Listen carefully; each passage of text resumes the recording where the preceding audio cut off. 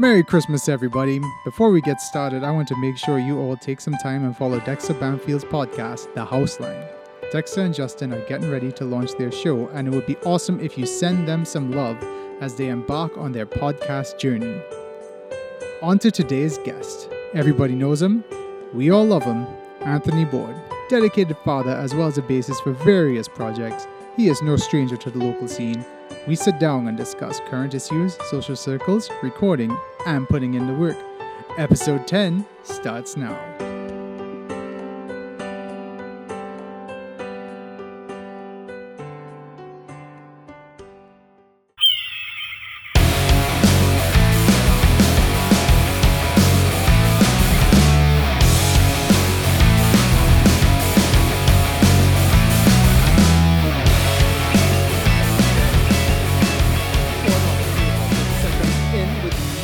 Interesting man, national icon, Brian Can. Hey, fella. Oh, no, hold on. Couldn't get Blinky today, so instead we get Mr. Anthony Board, who's also a national icon. Hey, I'm just the plan B, apparently. Plan B. Plan A right now, because if there's no plan B, if there's no plan A, Hey. Blinky sadly got injured, Yeah, and he's boy. very busy time here. Blinky, we hope you get better soon. Yeah, boy. It was good seeing you performing with the injured arm, though. Yeah, Blinky in a cast, boy. It was still Blinky at the end of the day. He still put on that Fun performance. fact, that was the first anti-everything set I have ever seen where they did not cuss. True. Even when they did EBMC, EBM, they did a censored version, and I just like, oh, I like this. It was for the kids, man. Trinidad and Tobago Skate Development show was Yeah. passed last week, and those who didn't come, it was free, and it was probably one of the better shows. Well, for the parts that I went to, it was great. yeah. How would you? Well, you guys played. Goodnight Parliament played the Owls. Yeah. I always refer to you guys as the Owls. That's fine. I think a lot of people from the West do. Yeah, the Cross Keys and Owls, man. Or there's freaking Illuminati rock. Wow, look where you reach. Next level, all seeing eye. No, well, you guys played. You guys played along with that everything. I don't think the third band made it. But what was your thoughts of the show playing it in the warehouse? Oh man, I loved it.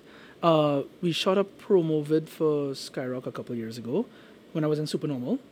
And I would be inside there and, well, knowing it from the skate park itself, I was like, man, this would be an amazing spot for rock shows. And then finally getting to play it Saturday gone, it was like, oh wow. Yeah, boy. I was real disappointed that we couldn't play it because one of our members' mom's birthday and he had stuff to do and Hey, family first, man. family first, but next year for sure, big up Sean Ross and Hey, the yeah, Trinidad and boy. Tobago Skate Development. I mean, I always like to see a DIY movement like that. And that show was pure DIY, man. Those who didn't come, rained about 5 inches. Oh man, it was ridiculous. Oh, by the way, thanks for the umbrella. Oh, yeah. Needed to use that. Pick up the umbrella. Even though I got soaked on the way in. Yeah, well, I had to take small madam to the bathroom, which was out in the rain. Oh dear.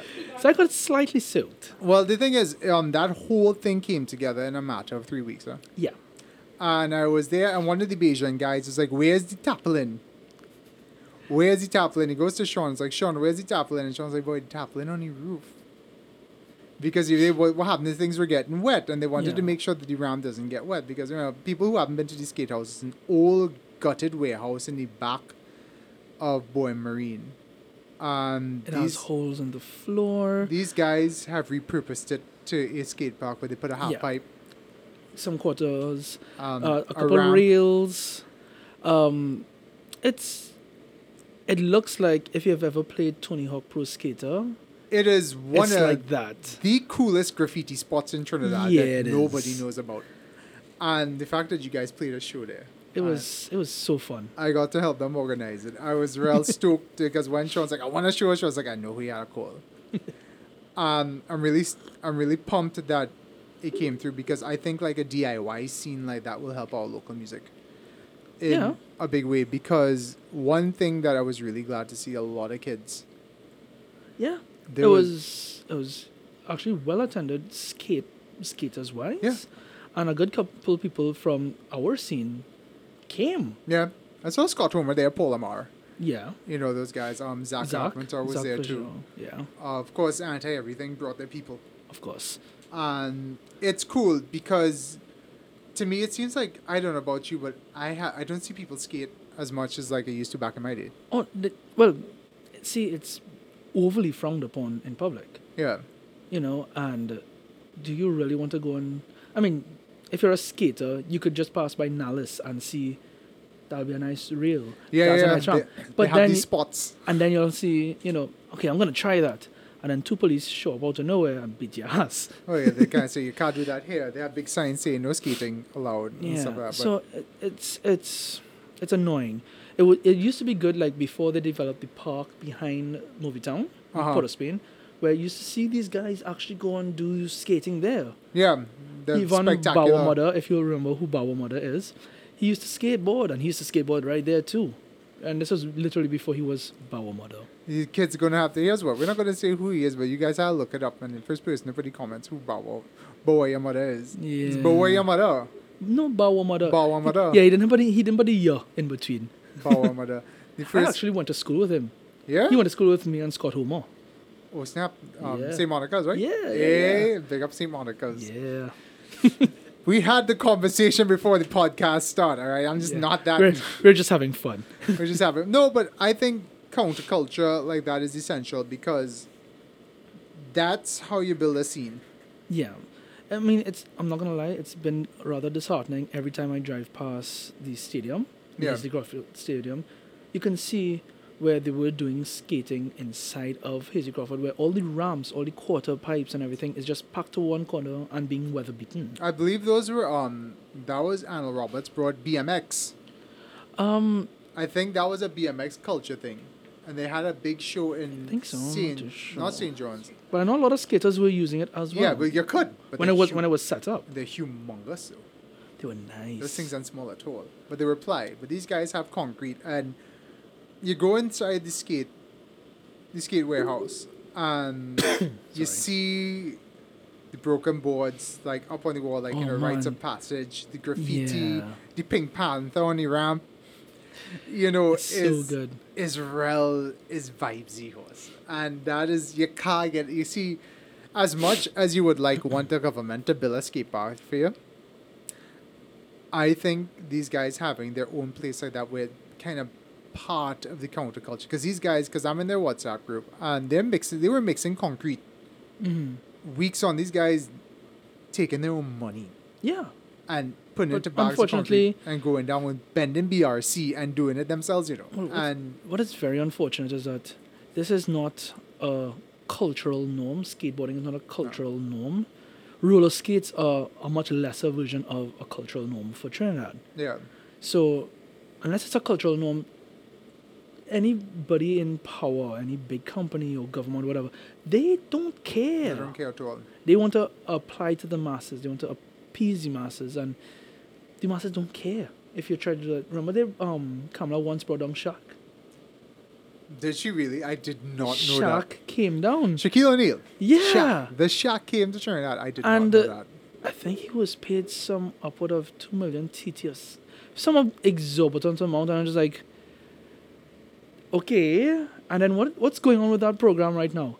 Not one thing. Oh, yes. Hoop for Life. Yeah. Yes. Where they're trying to push basketball in now, I remember. Now, granted, basketball is a thing. Great. Yeah. And I'm happy.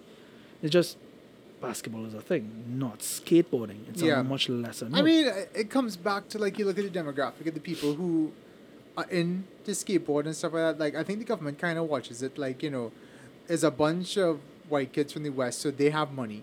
So they should be able to do their own thing. So they should be able to do their own thing. I guess, yeah. But then we don't have the facilities, the venue for that. Then we have that skate house that's been around for quite some time. Yeah. And exactly what's happening where everybody contributes their own money towards maintaining it to some point. You know, it's still happening to this day. If it was that the government or let's just say Ministry of Sport actually cared enough that, you know, we applied, we will put in our own money. We don't want your money. We just want your blessing for utilizing the venue. We know it's condemned, but we are the ones who are maintaining it.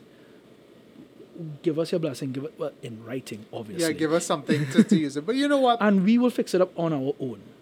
You know what? The fact of the matter is, it's part of skate culture to be that rebellion.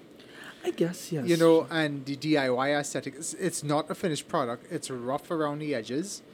And well, if we are in control of it, then it stays like that. Yeah. But at any point in time that anybody's there, that we do an event like that, yeah, police could come and still shut us down, They no could matter shut it if we down. got the okay to do it. yeah, well, there is that. But The you know owls what? could have been halfway through our set, and police roll up. Yeah, okay, done. Everybody bust it. Good night, Parliament. Good Good night. night. How did I know you were gonna do that? I come. It's my podcast. I create the puns on this show, all right? It's my punishment. Yeah, well, you got that right. Good night, punishment. No, well, I mean, it's cool. You know, TT Skate Development. You guys check them out on Facebook and stuff. The event will probably happen again next year. Look out for it. They promise it to be bigger and better. Going to hopefully get some more money, some more bands on. Talk to Sean, any of the skate guys. If you skate and you want a place and you want to get involved and help, give them a shout because, you know, all hands better. You know what I mean? And Yeah. they can, the community's small and anybody, even if you just skate hobby and just being around people that like, with similar ideas and stuff, you know, you can get better. It's the same thing I think we should have with our, you know, musician community to an extent. I think that the DIY aspect of anything is always good. Yeah. Because we have cases where we have musicians basically opening up their own, doing their own recording studios and stuff in their house. Yeah. And it may not Shout be... out to Donnie. Shout out to Donnie. You guys recorded stuff with Zach. Shout out to Zach. Yeah. Shout out to... Well, Banger Seed. Banger Seed. Oh, yes, Banger Seed. And shout out to our boy, most mentioned on the podcast, Marty. Yes. Of course. You know, and it's like, that's how it all starts because I think... I believe if you're putting out at least good product, Yeah. it's worth mentioning and it's worth people going and checking it out. I You know? understand. If you want to do your own thing, by all means, do your own thing. But don't think that you're now doing your own thing for the first time and you have an experience that you're going to be putting out the best produced song ever. It takes time, man. It does. It takes time. It takes not only time, it takes experience. You could be doing it for 20 years and do what? One recording per year. That's an experience. Yeah, it is. And people have to, I mean, I've heard this said, like, art is never completed, it's just released. Yeah. And the same applies to music, because if you ever have a chance to check out one of the greatest albums ever made, Soundgarden, Super Unknown, the 20th anniversary has an extra part, it's on iTunes, with all the demos. And you listen to the demos, what they had, and how rough and completely different before the ones that we grew up with. Yeah, and the nice polished. The polished and the producer saying, don't put this part here, change this word here. And you hear the difference of how it is after a producer goes through it. That's experience. Yeah, I mean, Pure it's just, it takes time. Like And these, they have like, for example, Buck, yeah, Marty, Zach, 3 really experienced guys when it comes to the local rock scene and producing good music. Donnie's getting up there. yeah, he's I getting his wings. I remember when he started compared to now, and vast improvement. And he could only be going up from there, you know? So, what's your take on, because I know you're into this streaming thing, you know, you do your internet streaming and that kind of stuff with Twitch. How you as a content creator in general, right? How do you gauge how far you've improved when you keep comparing yourselves to, like, say, completed finished products that are like way established and stuff like that? Like, how do you gauge how far you've come when you've started? Because I know, like, for example, if I release a tune or something like that, I would be like, I'd want to compare it to be like, you know, completely random, trying to compare to like a fully established something that's been 10 years in the making, but you don't know. Right. You're like, how do you cope with that kind of comparison? If you get my question. I think I do. So I'm gonna try and answer it in different points of view. There's a simple when way you to... when you now start off and you and you compare what you've just done when you're now starting off to something that has been around or polished something. Exactly. Yeah. You start to see, okay, this is, I don't know, I don't understand. I thought that this is the shit. Like how easy it is. You know Yeah, what I mean? this is easy, and I thought I put out quality production. And then as time progressed, so from last year to now, I haven't done much streaming. I've gotten into the 2 bands at the same time, so that actually took up a lot more time than I expected. But I would still stream in between, and I do watch a lot of other streamers, ones who've been in it for years. And man, social media, especially doing something like that, that's a whole day thing. If you want to have a day job and do that, don't have a kid. Don't have. I mean, it's funny because I see Jared actually shared an article today. I don't know if you read it about managing your side hustle with your job, and it just basically interviewed like 3 entrepreneurs in Trinidad and how they go about doing it, like while they have a full-time job. Like, I don't do my side hustle during my work hours. I only do it during my lunch hour. I'm up from 4 o'clock in the morning, finishing the thing before and stuff like that. I mean, I'm telling myself, like, boy, I could barely get time to do a freaking podcast. I get people come to my house 4 o'clock in the morning before work now. Yeah. No, but sure. it's tough. But how do you, like, I mean, how do you cope with, like, possibly mild disappointments or the frustration that you feel like, if I dump more time into this, I can be better, and you just can't because of life? I've come to terms with it. I've come to terms with it. Yeah, I stutter. That's okay. I've come to terms with it because at first I thought, the more I do it, I will be getting more fans, more viewers, more people paying attention. But ultimately, that's not the case. Yeah. Right? It's as much as everybody's doing it and it's relatively saturated, it's still a niche market. You need to get into something in particular. It's like me and podcasting. I mean, it's kind of niche, you know what I mean? Yeah. It's like, what kind of people, because we still a society that listens to radio. So I just wanted, like, your perspective as, like, how, like, it's so easy for you to get the analytics, like, X amount of people viewed. Yeah, well, thank God for that. At least with Twitch, and they have other third party that is closely knitted with Twitch that you can use. Like Stream Elements is a website that you could, it's free. They give you an OBS. It's fantastic, and you get so much detail. Sometimes you have no idea what they mean, but later on you're like, oh, so that's what that was, and okay, all right. Oh, so I could make this go up, and as if I do something slightly different. Like, there's a friend of mine, Shannon Kalipasad, big up. He said, if it is that when I started streaming, I didn't have any camera. I refused to put on camera. They won't show your face. I didn't. Not necessarily I want to show my face. I didn't want to see people. I didn't want people to see my dirty ass bedroom. I didn't have a backdrop. I just had a dirty ass bedroom. But he was like, bro, if you really want to do the streaming thing, if you want to get serious, man, put on your camera. Even if it's a shitty camera, put it on. Later on, when you get more money or whatever, you could buy a more HD camera. Fine. And I can guarantee you'll get more people. And so said, so done. I went from my strong 2 viewers to my strong 5 viewers. You doubled your viewership with a camera. Nice. I know. But nonetheless, he wasn't wrong. People a lot of times want a face to connect to besides just a voice. Okay. Now, I'm not doing video with my podcast. That's Fuck that. fine.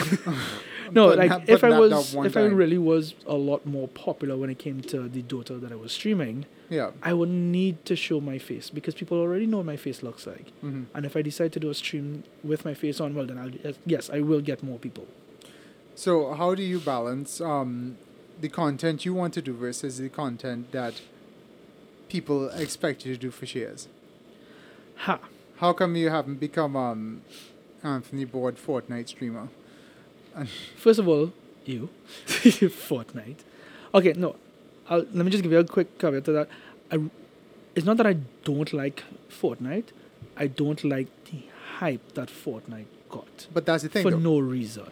Well, but Fortnite was an overnight success in the sense Exactly. That's why I don't like the hype that it got.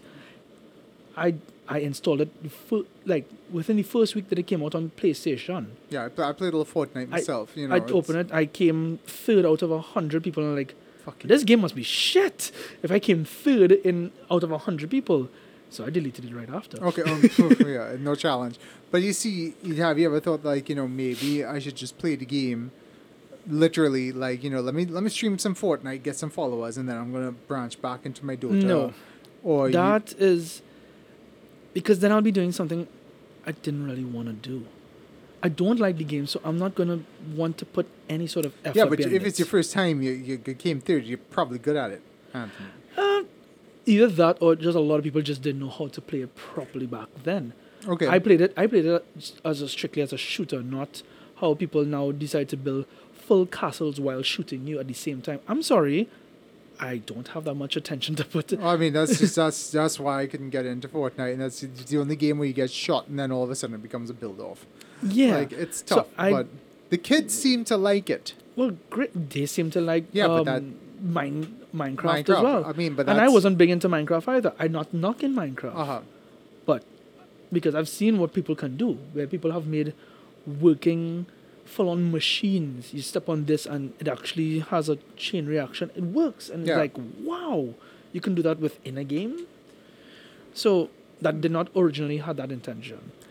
So these games are really popular, and fine. Game Jackie Jacket is popular. They made millions. Great. But if it's not what I'm into, I'm not really going to be playing it to the full extent. But the thing is, I mean, the reason I ask is because I bring it back to music a little bit, because I sometimes struggle in the sense that I would like to do the music I like, but if I do the music I like, nobody else is going to really want to listen to it because it's for me. Right. As a band, if you want to play shows and you want to get bigger, you have to play what people want to hear. Not necessarily. Really? How so? Let's hear this. Why? So, I was with Supernormal for a couple of years and stuff like that. I'm not going to lie. The first year and a half, I was with Supernormal for 4 years. The first year and a half, we played to either mostly empty crowds, to 5 people in a crowd, to even a full crowd where people are staring at us, not jumping up and down, not singing our lyrics. Just watching. It was a stare off. And I'm not going to lie, that used to frustrate us all the time. And we got shows all the time. Mm-hmm. Because everybody just wants to hear fishing and tilapia, right? Yeah. And the crowd would only ever light up anytime we did that. So we decided we're going to keep that for last. Because we don't want to do it first and then play a set. And during the rest of the set, everybody's just walking out, filtering out to the venue. Yeah, that's your closer. That's how you close your set. We continued playing and playing and playing the same originals over and over, maybe with one cover in between. Mm-hmm. We didn't have a set cover. We just did different things and stuff like that. Until by the second year, nearly every single show onward between that and until Johnny and myself left, Jonathan Agostini and I left, people were singing every song word for word, knew when the breakdown was. So if you really want to push your originals that nobody knows, obviously, you're just going to have to kind of drill it into the head. Yeah, but they also have to be some sort of something to the song. It has to be somewhat catchy. It has to be relatable. It has to, at least one thing has to be able to hook people. So if you're playing an original for 2 years and people are not digging that at all at any point in time, trust me when I tell you, that's one of your tracks that will be on the album that you are not releasing for your music video. Okay, so that's a deep dive. Yeah. That's when you want you felt creative, you wrote a song, and I'm not going to lie, it probably sounded amazing.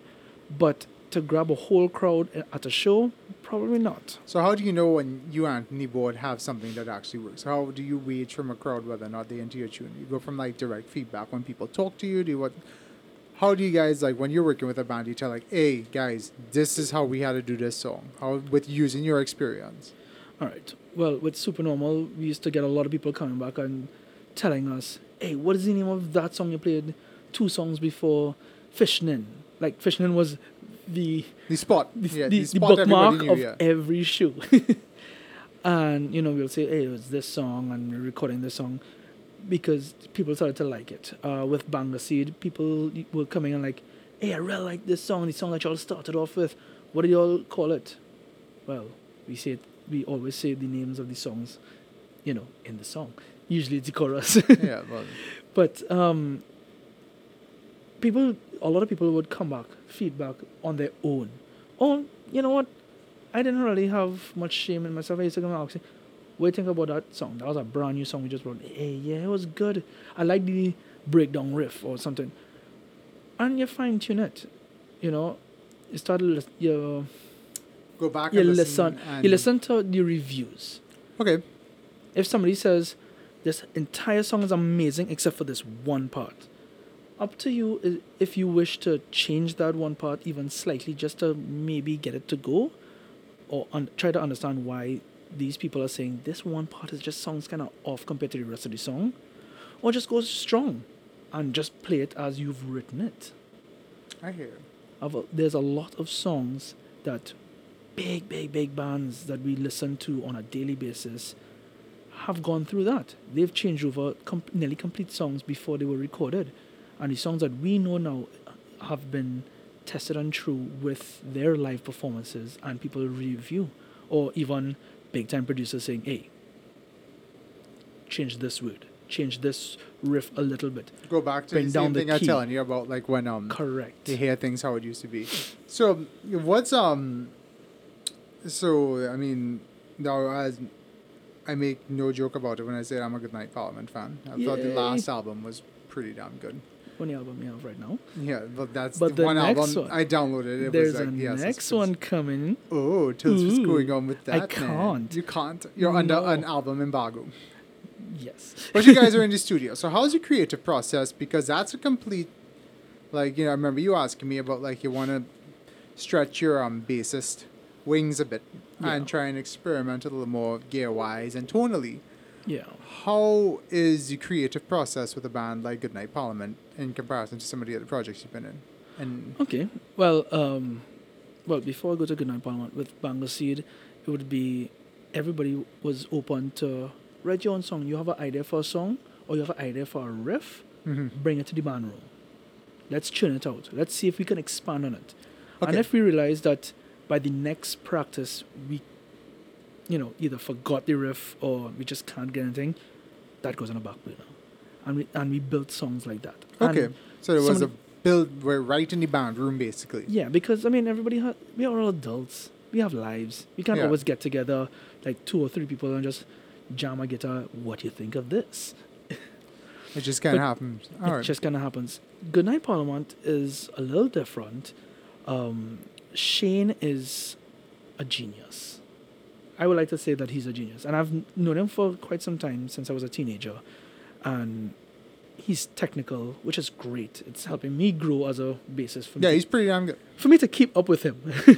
Yeah. Especially trying to fill the shoes of the amazing bassists that came before me. Mm-hmm. Right? So he usually comes up with these little quick riffs, and usually it's just him jamming on the guitar, but he's just trying something new. And then we'll kind of like, that's catchy, let's try it. And then we build on it from there. But it just becomes something really good. Within about, I would say, maybe a month's time, we have like 90% of a song down. Okay, so it's another in the band room kind of collective kind of writing. Yeah, we're not teenagers anymore, Chris. I know. You have to tell me that. I'm freaking old as fuck. Yeah, we are Back's been killing me all day. Hopped up on painkillers. Yeah, I'm old. It's full moon, That's what it is. It's full moon. Full moon killing me today. No, but for reals, I guess with most people our age, they do that. The only time you get a chance to sit down and actually work on music is in the band room. In the band room. Can't do it at home. And depending on the band it is and how many gigs you have, do you really have the time to work on new songs? Exactly. It's the same thing I tell people. You're practicing for a gig, or you're putting in the time to write. Correct.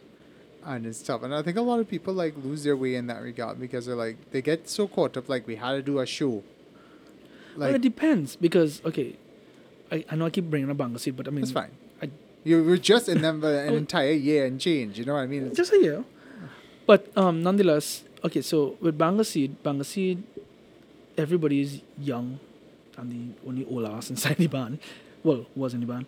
And, everybody has things like Johnny has a beautiful kid. Yeah. And he has work. So, he has these things. The rest of them are young as well and doing their own thing. So money is going to different places. So we decided, okay, we're going to do as many shows as we can and save up the money and put it towards recording. Fair enough. Thank God we got a chance to do at least a full recording of one of the songs by Zach. Zach did an amazing job. And I think they're going to release it at the end of this month. All right. For Christmas. I guess, sure. For Christmas. Yeah, this should be out before the month is done. No, but it's to me, it's completed. I don't know if they want to go and tweak it anymore, but it's completed. And it's, you have to... Nobody really had the extra income, the expendable income, to put towards it. So a lot of bands, Bangor Seed using it as an example, has been able to fortunate enough to be able to do enough shows. But here comes the problem. Shows are happening so often and are unfortunately being so poorly attended. I mean, thank God for people like Luke and Shannon who appear at all these shows, be it south, north, wherever. But I mean, even they get tired of going to these shows and seeing the same people play the same things. Yeah, I can't go to shows all the time because work. And also the same thing you're saying, you get show fatigue. I'd rather go to like 1 or 2 good shows for the year than 12 mediocre shows, if you understand. I don't what go to at least 5 shows throughout the year. I don't know. Trace, how many shows have you been to this year? Too many. Too many. But yeah, what happened is you go to these shows and the promoters are not paying you well enough, or you got to beg people to buy tickets. And, exactly. And the thing is, a lot of the bands that are doing these shows, or doing these smaller shows, I should say, are doing it for chump change. And I could safely say that I would like to blame the promoter. Now, a lot of promoters have tried to counter this by saying, hey, what? These are tickets. You get paid by how many tickets you sell. And that kind of puts the ball in the band's court as opposed to the promoter. Yeah. And, I mean, rightfully so. That's one last thing the promoter has to worry about. But I believe if you're going to throw a proper show, you should be able to pay the band, regardless. But there's, you see, in my experience with it, is the selling tickets thing happens all over the world because it's your way of being like, as a band you earn and you keep, in the sense that, like, expenses are covered. You're practically getting a spot where all you have to worry about is selling the tickets and everything else is covered. See, you made a good point. Yeah. All around the world. We are talking about Trinidad, where people will be like, yeah, I don't know if I come in, or hold a ticket for me. Never talk to you for the rest of the time, and then show up outside the show. Yeah, that ticket you have for me? Well, not even that, because it's only recently, and I would like to say it's recently, that promoters are starting to raise door price compared to ticket price. And sometimes for ages, but now it's actually being like dramatic. Yeah, a dramatic jump. That's what I was meaning to say. Sorry. Yeah, before it was like a $20 difference. Okay, fine, I'll pay a $20 difference. What used to annoy me is that a lot of people used to complain, $60 to see those 5 bands, but when you actually show up, you're spending $300 and $500 at the bar, and you don't give a shit. Drunk out of your mind. I just don't get it either, And I'm just like, you're fuss for a $60 ticket. Fine, you're fuss for a $100 ticket because you know what? Prices of everything is going up. Mm-hmm. Price of living, bad. Yeah. Doubles is $5, dog. Boy. And $100 a ticket is actually just quite justifiable nowadays. It is. I mean, given the cost of like a good sound and stuff like that, it's pricey. It's not cheap. It isn't. And these people have to do. It's to hire a sound man to get you sounding good. It's big money. I know guys like Tia and Mate and Glenn and stuff. They real have to bust their ass, and I can understand. I know why they justify the cost because it's a lot of work. Yeah, they've invested quite of their own hard-earned money to get pretty damn good equipment. But it's not just that. It's a lot of work to load in. Of course. To pull. I mean, I freaking hate taking an amp to a show. I don't do it anymore. But that's just how. I don't even own an amp. Haha. So you're a bassist. You don't need to own an amp, son. Hey. You just go straight to the board. Fine. Us bassists always get treated so badly. Well, board's in your name, son. Thanks, eh? No, but I understand, and it's tough. And, I think the general public doesn't understand that, like, when you buy a ticket from a band, they get paid. And that's what I try to tell some of my friends now, like, the ones who aren't in the scene, who aren't in bands, I'll be like, hey, if you purchase a ticket from me, even if you don't come, you're supporting me. My band is going to get paid. Right. And sometimes it works. Be like, boy, I can't really buy. I'll buy a ticket, or I'll put here's a $30 towards a ticket. Then I take it and say I can give somebody a discount because you put something towards. Correct. Yeah, how to get creative with it, man.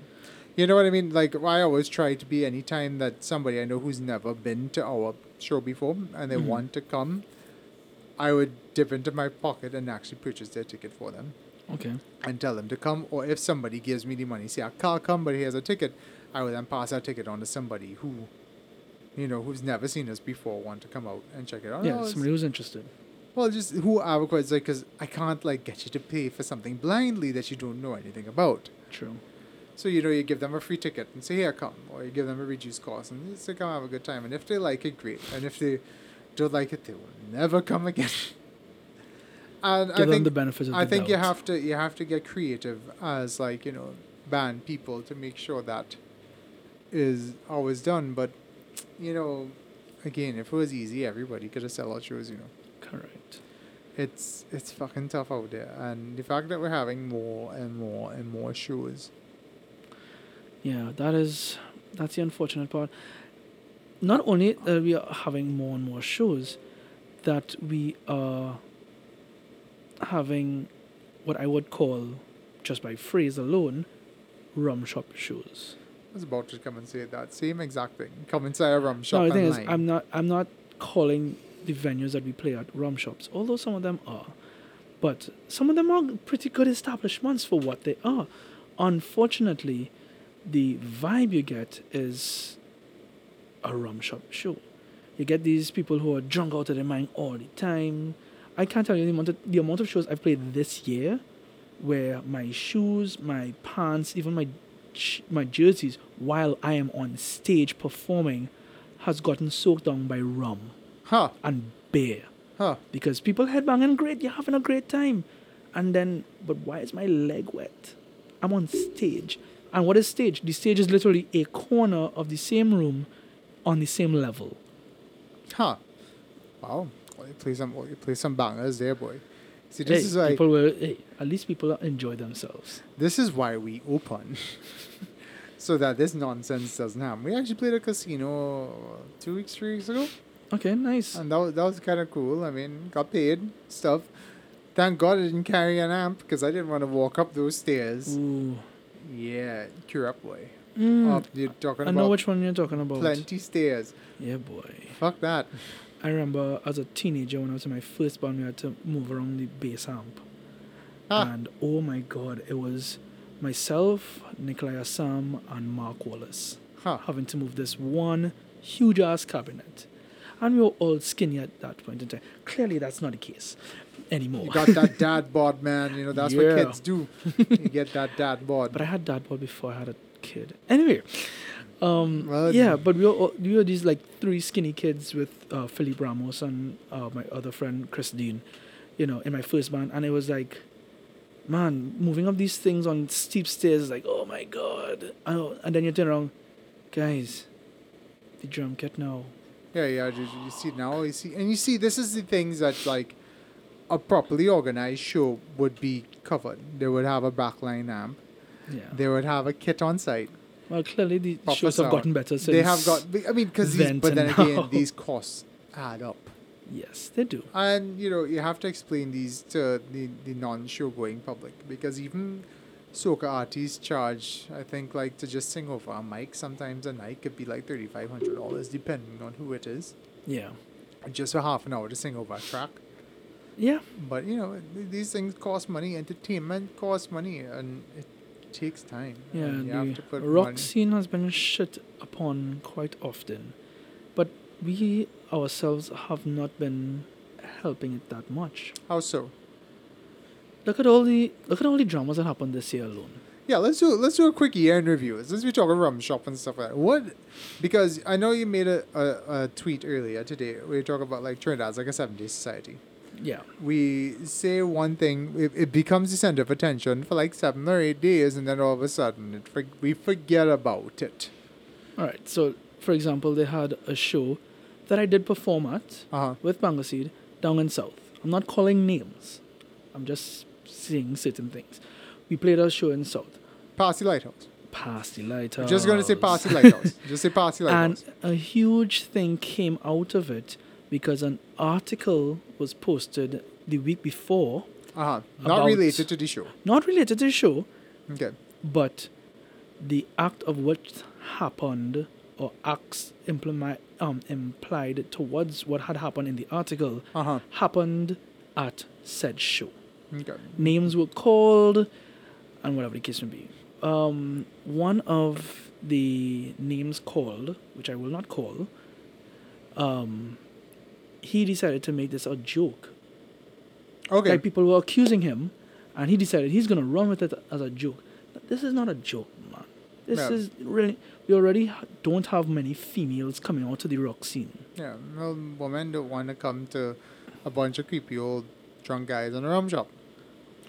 Fact of the matter is, they take my wife to shows normally, and sometimes I watch the crowd there, I'm like, we wouldn't come and lime in these places. But because we a lot of these show. people actually don't go to these places. They only go because of the shows. Exactly. But besides that, like, I'm usually bouncing around a show, and I'm just always keeping an eye out for all the females that I happen to know. Like, hey, that guy getting too close. And I'll just kind of walk past. And if she's like, hey, this person is... Because I'm the little chubby white boy who walks around. I'm the hugger. Everybody. Yeah. Everybody. I mean... I always have good intention in my heart. This kind of shit you expect it not to be like a problem in 2019. We're closing out a decade in a couple of weeks. And shit is still happening. Nonetheless, going back to what I was getting at, this thing happened. He made a joke about it. People decided they're going to boycott shows if he was in it. Oh they even got his band kicked off of a bill around that same time because he was supposed to play some show. His band was supposed to play some show. And recently, and I will say today, I saw that his band is on a bill, and I'm like, oh. And I'm thinking, these other bands that are on it, fine, they're cool guys, the other bands, the members of the other band, but you are cool with playing in a band with a guy who was, even if he did or did not do it, he was making fun of something that was really a sensitive topic that should not be made fun of. Okay. I mean, I get what you're saying. Unfortunate. At the same time, too, if he hasn't apologized or anything about it, he's a fucking idiot. He is. But if he did apologize, and he probably, because I don't know what the fallout was from that, but looking at it from an innocent bystander outside looking in, if somebody fucks up, they admit that they fuck up and they apologize for it, and they're willing to realize that they were wrong, and learn from it. There's nothing you can really do about it. Like, how long are you going to blacklist somebody for making a stupid comment? Let's see, it wasn't just a stupid comment. He was one of the accused. Well, so it's not just making a comment. You are accused of something. You clearly didn't deny. You clearly didn't admit. So it's ambiguous. Mm-hmm. But then you continue making fun of it. Okay. on a very nasty level. And he did it for a couple of weeks after the whole dramas. Oh, yeah, well, then he's a freaking idiot. Well, then, yeah. Like, apology or not, that doesn't count for shit. I could understand fully why you would be upset and why people would be upset about it. Because, I mean, I personally don't give in to, like, cancel culture and stuff like that because I think it's kind of stupid. Because, you know, yeah, people make mistakes and stuff like that, but you can't just, like, completely judge somebody, like write off somebody because of one mistake that they made. But if they continually make said mistake, well then by all means they're digging their own grave. And if they have a bill and nobody attends and they can do 1 million shows and nobody attends, I mean, that's their business, I guess. But I mean, and like I said, it's the other people who are performing alongside the other bands that are performing. In a sense, you're kind of supporting this dude. I mean, it's kind of like saying, if he's but not, I'm cool with whatever he did once I'm getting a chance to play. I mean, yeah, but I think that's the thing. I mean, it's like you as a band, you come on, you're not sharing the stage to the sense that they're doing songs and stuff together. You know, you're bringing your people, you're doing your stuff. You just want to get paid. Yeah, I understand that. I mean, and if it comes back to the thing where you're like selling tickets and stuff like that, the people who are going to the show, well then, like, just don't buy tickets from that one band. Just don't go when they're playing. You know what I mean? They have ways you can, because remember, nobody cares about that anymore. Yeah, bro. but the thing is, people are just gonna reach whenever they decide to reach. Yeah, I mean, just, I've seen bands come and like see their friends and then digs out and stuff like that. I mean, it kind of sucks, but at the same time too, the scene is kind of small. It is very small. And if you know we scrunting to sell tickets for people to come to shows, and then like say for example you get signed on to a show and it's like, yes, this is like our last show for the year, we can't sell tickets because one asshole band's on a bill. I mean, then get the guy kicked off the bill. I mean, and play your yeah, show. but this is the thing though. I mean, you could leave, if you're tight enough with your fan base, to be like, look, you don't have to listen to these guys play around holding a gun to your head. You're coming to see us. Come and see the other bands. Okay. Or just I dare you to name 50 people that are dedicated to only one band. Okay, let's see. Let's get 50 Insert Coin fans now. Yeah, okay, great. I understand that. No problem. Touché. But everybody who is a fan of a band locally is obviously a fan of other bands. Yeah, they can be. But again, that's what I'm trying to get at. It's a Coin Control show by themselves, yes, and get 50 people. But those same 50 people are not going to be like, well, I'm not going to anybody else's show. I know. But you have to understand, too, you also have to know your base. And you have to be in tune with your base as well to that point. Because I know that the people that will come and listen to us, that would actually buy tickets from us, may not go to certain shows if we sign with certain bands. So those are the people we don't approach. You understand what I'm saying? Yeah, I understand. Every venue we play, we know who is going to come and who to approach. If we play a certain show in the West, we know who the West people will come. If we play in Central, East, or even South, we have to fine-tune who comes. I mean, yeah, also, too, as a band, you have to be smart. You can't just do shows for doing shows' sake. Oh, God, that is another thing. And then people complaining, oh, but you do not show same time as me, and it's like, but people who come into your show, I'm pretty sure are not going to be coming to my show. Again. Because the bands that are on your bill are playing a particular genre of music, and you have your fans that do listen to that, as opposed to the type of fans that will come to my show. I hear what you're saying. I mean, it's just, again, it's all problems from a very small scene. And until we can rope in more casuals. Crab in barrel. Not just crab and barrel. I mean, it's just effects of a small scene. If we have 500 people who go to shows in Trinidad and Tobago who go to rock shows regularly, we have plenty. Yeah. So that is also true. I mean, we just have to be, everybody wants to cash in. Well, like you said earlier, show saturation. It's show saturation, yeah. Because my good friend Luke. Yeah. Love him to bits. You see him, you have to run up and hug him. Yeah. It's Luke. And he hasn't been to a couple of shows as well. And on his own accord. And he said, I'm just tired. I have work and stuff like that. I can't be at every show. Exactly. And I totally respect that. That's why you had So when you have way too many shows. going on. Well, again, you have to change the target, because I can't target people my age that much, because most of them are fathers with kids and wives, and they can't come to certain shows at certain times. You can't get them out in the middle of the night. So you just have to target for younger people. Yeah. I mean, it's tough. If you have younger people in your band, they're the people that are putting in the work because they had the free time.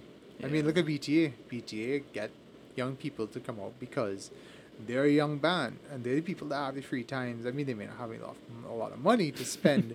When you're older, you have the money, but you don't have the time. When you're young, you have the time, but you don't have the money. Well, I mean, they have quite a decent fan base. Yeah. Because they have the older heads like me. I would gladly go and listen to BTA anytime. Exactly. But they're young. That's why they can invest so much time in the craft, but they can also build their base. Yes. They're young, and they're young base listens, because Donnie's episode on my podcast is done pretty good. Yeah. And it's a completely different demographic compared to the people who I normally get, because I see the analytics. And power to them. You just have to understand that's just how I'll it is. I'll apologize from now if nobody listens to this podcast. That's okay. It's just me. People will, surprisingly, people listen. A lot of people don't say it, but they listen. Yeah. Up to today, somebody messaged me, like, hey, when your next podcast coming out? You've been quiet. You only released one episode in October. Horse is my birthday month, all right? I just had to take a little time off. And then I had anniversary. I had ting for soup. Well, life gets in the way. Of course. It's tough. And of course. As we discussed earlier, it's just, you just have to do it. And it is what it is. And the whole thing with like boycotting people and the scene in Trinidad and Tobago, hopefully it gets better. Yeah. And the individual you're speaking of, I will tell you right now, got pissed because we didn't want to do a show with them. But simply because we told them, you had to come real good if you want to sign us. And that's just the fact of the matter is, you have to meet our demands if you want us to play. And if you don't meet those, as small as it is, we ain't gonna play. Yeah, he was visibly upset, but same time too, two hands clap. Yeah, I mean, y'all didn't play, so they went for the next band that was willing to play a show. And they have bands that constantly are willing to play shows whole time. Regardless. Because you get paid in rum sometimes.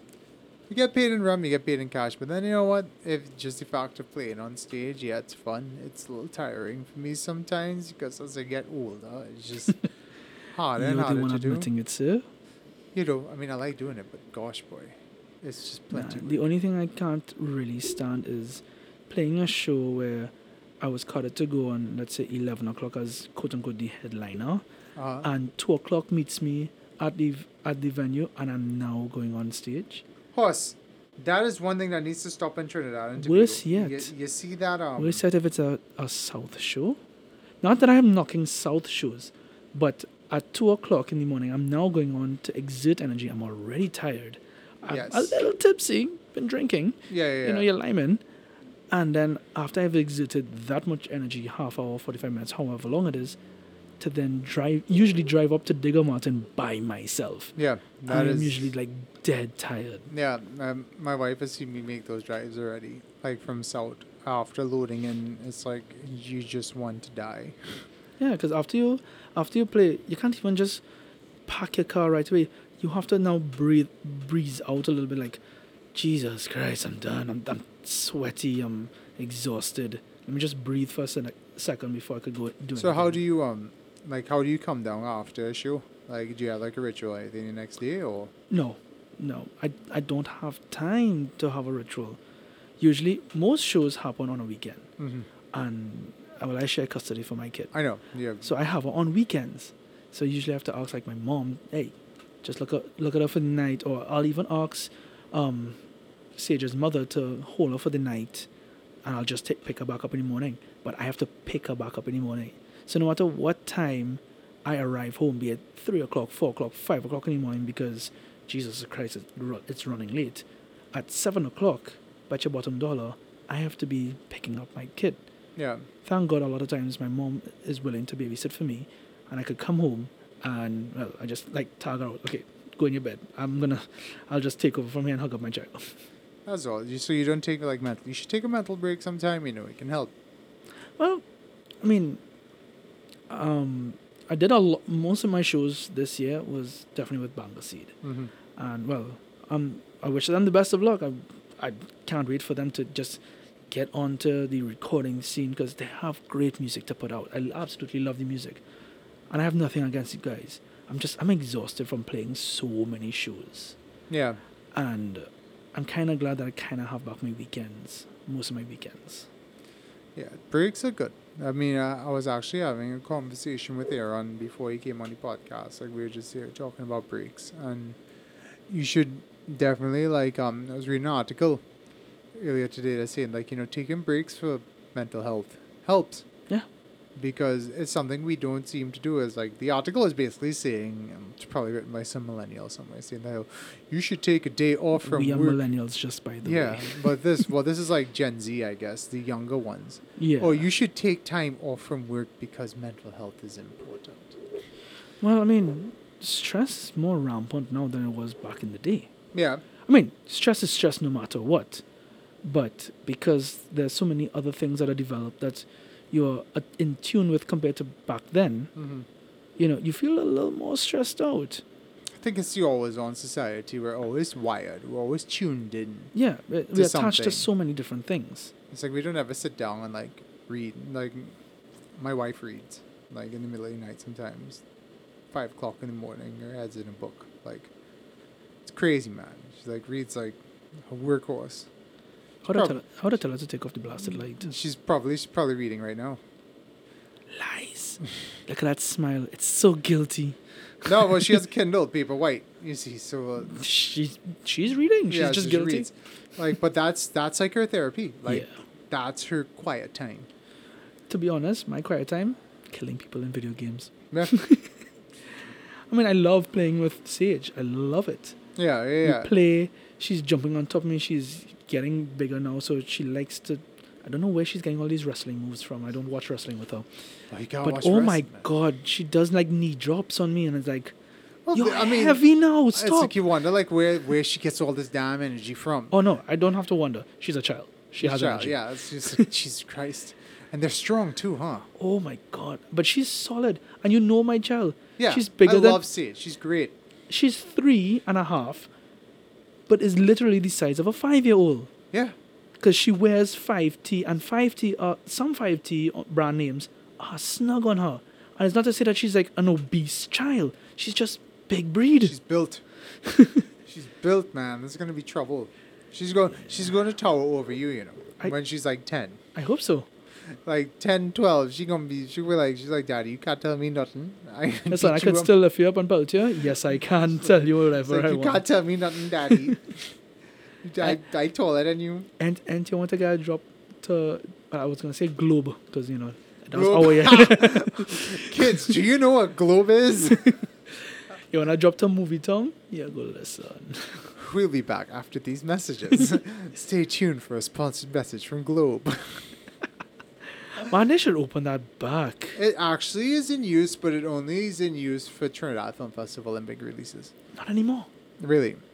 They have not opened it for anything over the last 2 years. I think cost to run it becomes a problem. I know, but oh my God, I have so many fond memories of it. I know, everybody does, but remember, look at like cultural preservation and stuff like that in terms of historical preservation of buildings. It's there. Yes. Shit, I work down the street from it. It's slowly running down over time. Yeah, because there's only so much you could do. I mean, thank God they keep putting up a nice coat of paint every year.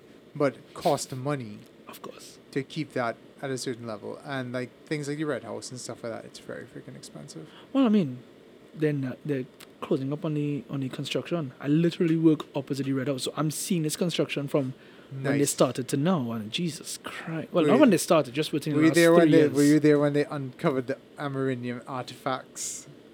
Shh! We don't talk about that. We don't talk about the Amerindian artifacts, man. We don't talk about that. It's ancient burial ground underneath the Red House. I'm just kidding. I hear when you go inside your Red House and like you look in the mirror 3 times, you say Abu Bakr 3 times, you hear the gunshots from the coup. Wow, dog. what did you put in his coffee? Look, man. For him to be like this, what's going on? I popped some CBD before I came on. Jesus Christ. If I only knew. Now from a sponsored message from the guys at MedMen. Oh, wow. No, well, I mean, that's why CBD is actually so popular in the United States right now. It's because people are taking it for stress. Well, yeah. Everything is stressful. You need to calm the hell out. No matter what you do in this life, no matter how much of a mellow life you have, you're still going to have stress. Stress is a part of life, regardless. But it's people like you, me, anybody who is into... Once you're into social media, that is stress by itself.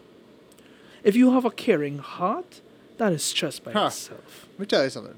All right? And this has been my my way of, like, taking care of, just to just snap out on nobody on Facebook again. I've actually calmed down a lot in the past couple of months. Yeah, we've seen, thank God. This is what this is the secret behind it. You set your timer on Facebook to tell you, and you've been on it for more than 35 minutes of a day.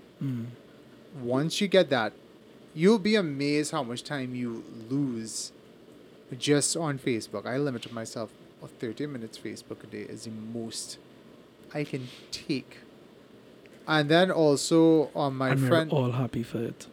You guys I still have my moments. But the next thing that's important too is I only share my stuff with probably about 10 to 20 people. Right. I have an load of friends. I'm not being sarcastic. No, I mean, I have like a shitload of like friends and stuff on Facebook, but the people who can see my shit, yeah, it's limited. It's very, very, very limited. People who would actually interact on. I actually just keep my Facebook circle very, very, very small. Right. And that helps. And you can't seem to... I don't know how people can balance interactions with 60, 70, 80, 100 people at a time. And those people who like have their profile so open that when they're tagged into something, yeah, that's the CBD lights kicking in, man. No, like we just got real sexy in here. when you tag somebody in something, yeah, that everybody on their friend list sees it. Like I can't handle that. I really can't. And social media, you need to have an interaction diet. I hear you. Like, because to me, and that it works. It works because there have times when I like look at things, and as I told you the other day, I really hate doing social media for things. I wish I could just put out my podcast and whoever wanted to listen to it, but people expect you to have a social media presence now. Yeah. It would just be because when you post something, like all X amount of followers, only like 10% of them get to see it, and then like, Facebook's like, give me your fucking money, and then only 20% will see it and give me more fucking money, and then like 30%. They're a business. It's just driving me freaking crazy. They're a business. And then you leave your account for like 3 days, and you're like, hey man, your 350 followers haven't heard from you recently. Yeah. Maybe you should hit that dopamine button, and share a little post. That's what it fucking is. Of course. It's like a drug. It's like shit. It's a business. It's a money-making business. It's not just that. I mean, it's give us your money. We'll share it with all kind of people that have no idea who the hell you are. Yeah. And you've been quiet. You should be back on to do a post and give us more it's money. Like your 500 followers need to hear from you, man. It's like, this post is doing well. You've reached 11,000 people. It's like, could I see who those 11,000 people are? Nope, fuck you. It's like, you can't see that. Yeah. And that's unless you paid for it. Unless you pay for it. But, it's... People have to understand that Facebook is just business. And, if it's free, you are the product. Correct. You are the product. Such a whore. It is. Not me and freaking that anymore. No? So I tell you, 2020, I challenge people who listen to Only General Podcasts in 2020, try and reduce your Facebook. Just try and any social media, just kind of dial it back a little bit. You'll be happy for it. I'm not gonna lie. I remember was it last year? Yeah, 2018. For about 6 months, I came off of Facebook. I deactivated, and man, I felt like I had so much time to myself. Yeah. Like, and people are like, you saw what this guy shared? Like, no. No, what did he share? No. I don't really care. I mean, I was on Twitter and I was on Instagram and stuff like that. Yeah, you're still getting that social media fix. Yeah, but I mean, it's a different level. Facebook is its own thing. It's its own entity. Yeah. Instagram, you could scroll through. I'm not gonna lie, I get bored of Instagram pretty quickly. Can't stand that shit. If I don't find interesting posts within about 30 seconds, I take it off, and probably an hour or 2 hours later, I might jump back on and see whatever has been refreshed to something else. My Instagram. Twitter is annoying depending on who you follow. Oh, fuck that. I got onto something what is called, and I air quote here, Black Twitter. Huh. And that shit is the funniest thing ever. Oh, Trini Twitter is pretty bad itself. I'm not that much into. I have a little bit of Trini Twitter, but I have more like African American Twitter. Yeah. And oh my god, Black Twitter is just freaking different. It's so entertaining. They woke as shit. Oh. But my social media interaction now, my wife sends me cats and stuff like that. It like makes my day. It's just like. Yeah, I look forward to that. Like she sends me some of the coolest fucking shit. Like in terms of cat, it was that little asshole he sent me earlier today. There was like one in snow and like the cat's like, 3/4 covered and you just have his fucking tail and he looks stupid as fuck. And I'm like, I'm all cool with that. You know what I mean? Like that's what it is, and that's basically pushing that shit back and forth. But I posted a video earlier. It wasn't a cat, sorry, but it was more like a mouse or a rat. And they added Super Mario sound effects to it. Like it was on a door frame, top of a door frame, and I wanted to jump to like I guess a vent, and it didn't make the jump. It jumped, and then they did the Mario just sound effect from the jump, and it fell. Yeah. Out of frame. And it gives you the whole death sound effect. See, that shit. I go ape shit for that stuff. Yeah, I love that. That and the memes, man. That stuff's good. You see, and that's what happens when you come off Facebook after X amount of times. Like that, like the first couple of weeks when I was doing this, like the fear of missing out was starting to be like kicking. It's like, dude, man, they're gonna share some fucking weak ass shit, and I'm not gonna see it. I'm not going to see it because I'm not fucking there. And that's what you have to balance. You know what, everybody, next year, what you're going to do is we're going to get a month. We're going to get some of my diehard followers. I'm going to be like, hey, we're going to have a social media lock-off month. Everybody just lock it off and do shit old school. Really doubt that's going to happen. If it's only 3 people, make it a challenge. Do it for charity or some shit. And we don't know if anybody's going to pay attention because no one's going to be able to share anything because we're not going to be on fucking Facebook. Yeah, you see, I know this is not going to happen. This is what it comes back to. You know what I mean? It's tough. It is tough. Anthony Board, it is getting very late. It is getting late. And people have work in the morning. We're old. And those of you who've been around a long time will have to know that Anthony and I actually did a pair podcast before. Yeah. We did the podcast nobody asked for. I think that's what inspired this whole thing for you, right? And then the one we did about flooding. Yes. We had the floodcast. Yeah, the floodcast was quite fun actually. With the Nahus guy. Paul Nahus. And a good friend of mine, Peter Dino, as well. Yes. I hope those guys are doing well. Yeah, Peter works with me. Very nice. He's into IT, really funny. Kind of weird, but that's all right. I could say that. He's a good guy. And Paul is an amazing guy. And Paul is just freaking busy with everything. Yeah, he is. But he's an election coming up, so even oh god, he's even worse. More busy. Oh my god, I feel sorry for him. Well, as always, before we close our episode, tell everybody where they could find you, Anthony. Well, because you have a long laundry list. Pull out all your credentials there, please. Hold on. Pull the Rolodex. Let's start going through this. I'm just kidding. Hey kids, do you know what a Rolodex is? Oh no. All right, so I will have my usual online handle, which is Beastitachi, Beast Itachi, one word.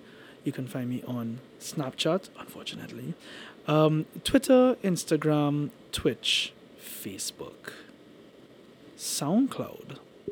Now there's a old SoundCloud profile that I have, which is on my old Facebook account, and that has like just super normal stuff on it. Oh, nice. So if you search for Beastitachi and you see Anthony Beastitachi Board, that's the old account. Fuck that. I have one that's just Beastitachi official. But does it have any like super normal deep cuts on it or? Nah, just whatever was whatever's on the album itself. Oh, okay. Like I posted up before we actually had an album. We had nice. full recorded songs. We wanted to get it out there for people to hear before we actually put it on the album. When SoundCloud was a thing. Well, SoundCloud is still technically a thing. Yeah. I follow a couple people. Very cool. And I like their production. You know, it's like, hey, that sounds shit and great. So that's where we can find you, Anthony Ward. And of course, you could always catch him in Goodnight Parliament. Of course, anytime you have any shows, look out for us. It's fantastic. The Owls, their album should be dropping sometime next year at some point. I'm not going to give any information on that at all. Sometime in the next decade, the album will be here. Hey, you're both accurate and inaccurate. Hey, but man, 2019 is done. We start in the 2020s, you know. Yeah, 2020 is going to be a different year, man. And I'm actually looking forward to it. I have a couple of things on the rise. I don't want to give any information about that either. That's personal stuff. But, man, next year is going to be a different year for me, and I'm going to be happy about that. It's going to be fucking different for me, too, because for the first entire month of January, I'm going to be writing 29 instead of 20 oh, shit. on my year. And it's going to drive me nuts for about 3 weeks. Anthony, thanks a lot for coming. Thanks for filling in for Blinky. Yeah. I hope he recovers quickly, man. I hope he comes on. Promise me sometime possibly before Christmas done. Who knows? This could be a season finale. It could not. Ooh. Nice. All right, everybody. Thanks for listening. Thank you for listening to this episode. We would like to thank the Caribbean Podcast Directory for giving us a shout out this month. Follow us on Facebook, Instagram, and your preferred streaming platform. All applicable links are available in the show notes on anchor.com/onlygeneral.